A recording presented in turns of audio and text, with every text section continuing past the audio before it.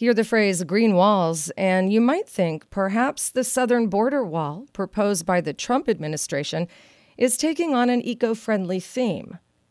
But these green walls are going up in Seattle's South Park and are designed to clean the air and reduce air pollution. And many members of the immigrant community are putting up the walls themselves. Martha Baskin has our story. Beneath handcrafted green wall panels on the site of a public library, youth in Seattle's South Park immigrant community plant honeysuckle, jasmine, and clematis. Soon their leafy vines will climb metal cables welded onto the panels. When fully grown, the green walls will filter particulates and help clean the air in a neighborhood dominated by highways, air traffic, and industry. We're doing a green wall because in South Park we think that there's a lot of pollution. Wooden Meyer is a local high school student. So we're trying to help put our hand in and help out with that. Asthma rates for young people here are double compared to the rest of Seattle. Life expectancy is also 13 years lower, so the community came together to find solutions. Planting trees was the first solution. Trees are carbon storage experts. 700 have been planted over the last year and a half. The second was to build green walls. Paulina Lopez is an organizer with the Duwamish Community Action for Clean Air, which launched the Green Wall Project. Green walls are walls that we need. Lopez refers to community members learning about the walls for the first time. When we have been telling them about the walls, they just hear the walls and then they are like thinking, what are you talking about? And they have been saying, these are the only walls that we want. We need more green walls. The South Park Merchant Association has agreed to build more green walls, and talks are underway with the Port of Seattle, whose trucks run through the neighborhood for a bigger project. The historically industrial neighborhood of South Park has long dealt with environmental hazards never fully remedied, including a river, the Duwamish, filled with legacy toxins and storm runoff, Puget Sound's most persistent clean water challenge. But after a report highlighted the area's cumulative health impacts, air quality became a priority.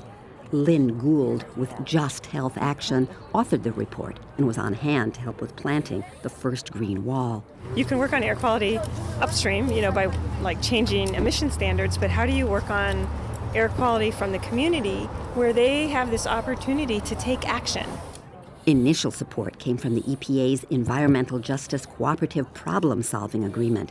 Then the county's wastewater treatment division stepped in with a green grant, and the Seattle Parks Foundation. You put green walls where you can't put trees.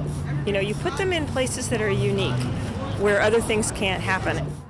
A clinical instructor at the University of Washington School of Public Health, Gould says a key ingredient to improving health is self-confidence and social cohesion. When you think you can do something together, it actually improves your health.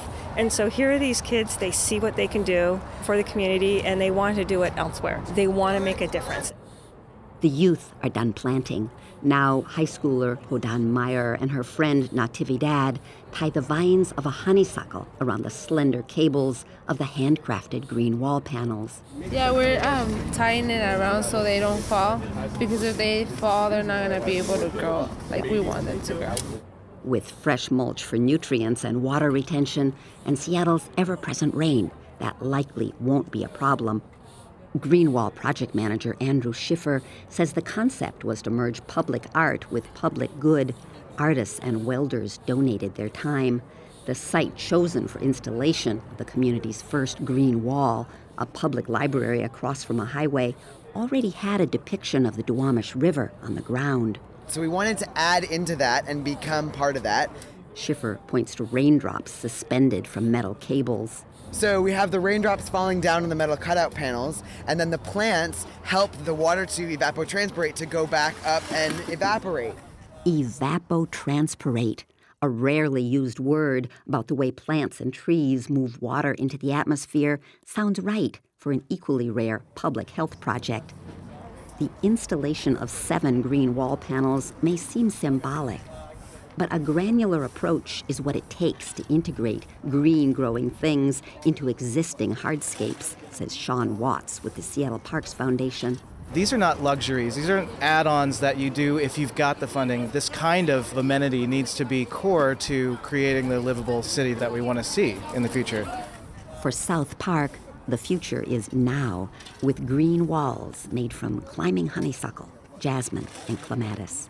Martha Baskian, FSRN, Seattle.